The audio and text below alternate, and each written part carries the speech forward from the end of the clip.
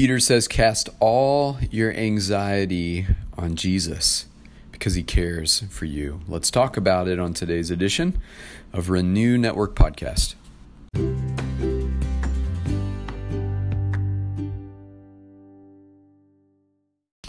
These certainly are anxious, scary, and frustrating times in our culture. This Monday, we remember somberly of the mass violence that took place in our country over the weekend.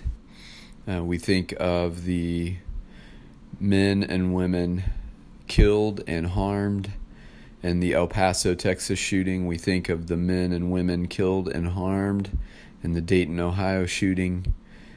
Others have brought to my attention that there were other smaller mass shooting events over the course of our weekend, one in Chicago and another one where 3 lives and about 16 others were injured, all in the name of protecting constitutional rights to bear arms while coming up with no structural changes to the way that we view gun ownership, the possession of guns, the mental health of those purchasing and using guns, and the need for common sense filters in place so that we can keep our communities and people safe. Now, all of that is confronted by the reality that we live in a world where evil is present and evil is real, and evil seeks to do what evil does, and that is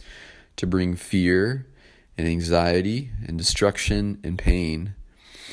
And evil's attempts at bringing our people and families and neighborhoods and communities and nations to their knees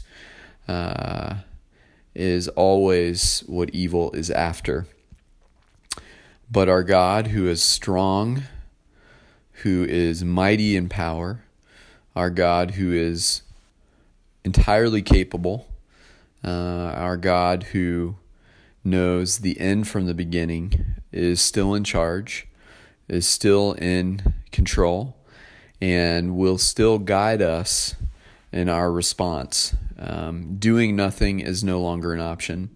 Sitting back and waiting for policymakers to make decisions is no longer possible.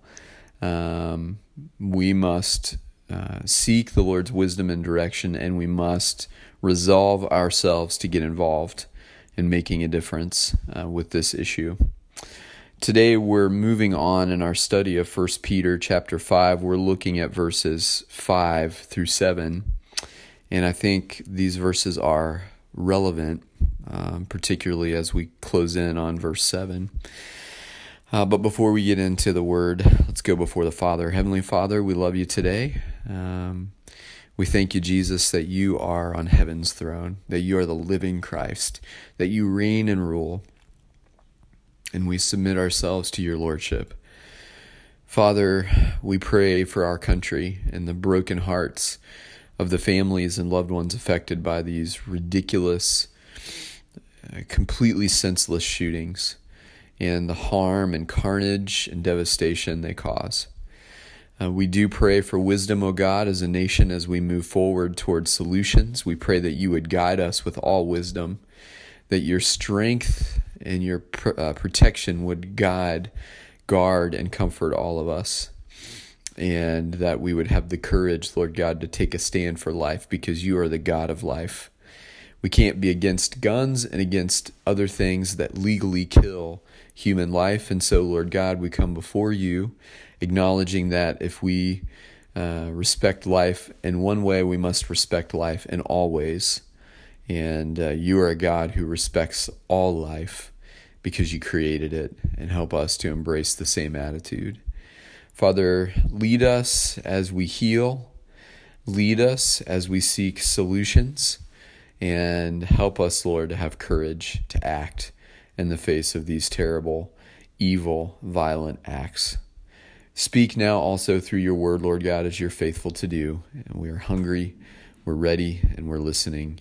And we ask all these things in Jesus' name. Amen. All right, Peter writes this in 1 Peter 5, 5 through 7. In the same way, you who are younger, submit yourselves to your elders. All of you, clothe yourselves with humility toward one another, because God opposes the proud, but shows favor to the humble. Humble yourselves, therefore, under God's mighty hand, that he may lift you up in due time. Cast all your anxiety on him, because he cares for you. I love Peter's encouragement at the beginning of this. He began chapter 5 by talking about the attitude of elders in the church, pastors who are leading congregations toward their flocks. And now he's talking about people in the church, specifically younger people, submitting themselves to the elders who have authority in their lives. And he says this is something younger people should do. They should submit themselves to elders within the church, elders in their families and communities, those who would have authority over them. It is an act of submission. Young people are often full of ideas and full of energy, and believe that they have the right solutions to all of the problems that have vexed and challenged previous generations. And Peter says, humble yourselves. Listen to what the older people around you have to say. Submit to their leadership and authority. Clothe yourselves with humility toward one another, because God opposes the proud but shows favor to the humble. Now, I wonder if these comments were being triggered by a younger enclave of believers that were challenging and pushing and being a bit prideful. And Peter wanted to remind them to slow it down and to humble themselves, to put on humility, and to remember that their elders still have valid things to say and valid things to add to the conversation, because God opposes the proud but shows favor to the humble. Humility is achieved only through surrender. You can't make yourself humble in the same way that you can't make yourself holy. Holiness requires surrender, and so does humility. We are humbled when we realize the limitations of our knowledge and ability, and we bow our knee in the presence of the one who is all-powerful and all-capable and all-wise, and we realize that we are none of those things. Humble yourselves, therefore, under God's mighty hand, that he may lift you up in due time. It is only God alone who exalts when we come in humble surrender and submission, and we bow at Jesus' knee and we take our orders. Then God knows he's got a heart he can lift up.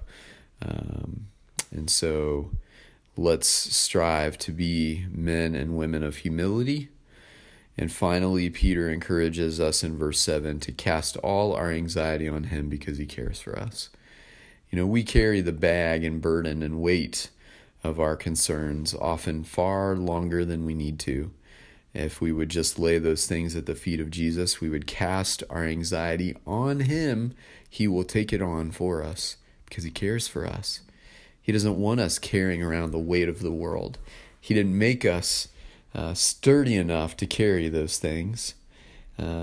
Jesus says in Matthew, "Come to me, all you who are weary, and I will give you rest. My burden is easy and my yoke is light." And so he invites us into his rest. Peter reminds us that we are invited to lay our burdens at the feet of Jesus, because he is more than capable of handling them. And so whatever burdens us today, and I'm sure that we are all burdened by our national situation and the wake of these recent shootings, and I'm sure that we all carry plenty of our own burdens as well. Peter's advice is to cast those things on Jesus because he cares for us. Do you trust that? Do you believe that he does? I bet it's hard to lay those down if you don't really trust that he cares for you. But he does. And he invites you to do it. And so let's do that today, my friends, trusting that God alone is capable, and He is always willing. Thanks for taking time out of your day to study, and continue to pray for our nation and its leaders. And let's all resolve that we will advocate in whatever way we can for a less violent, more loving society as we move forward from these events. God bless.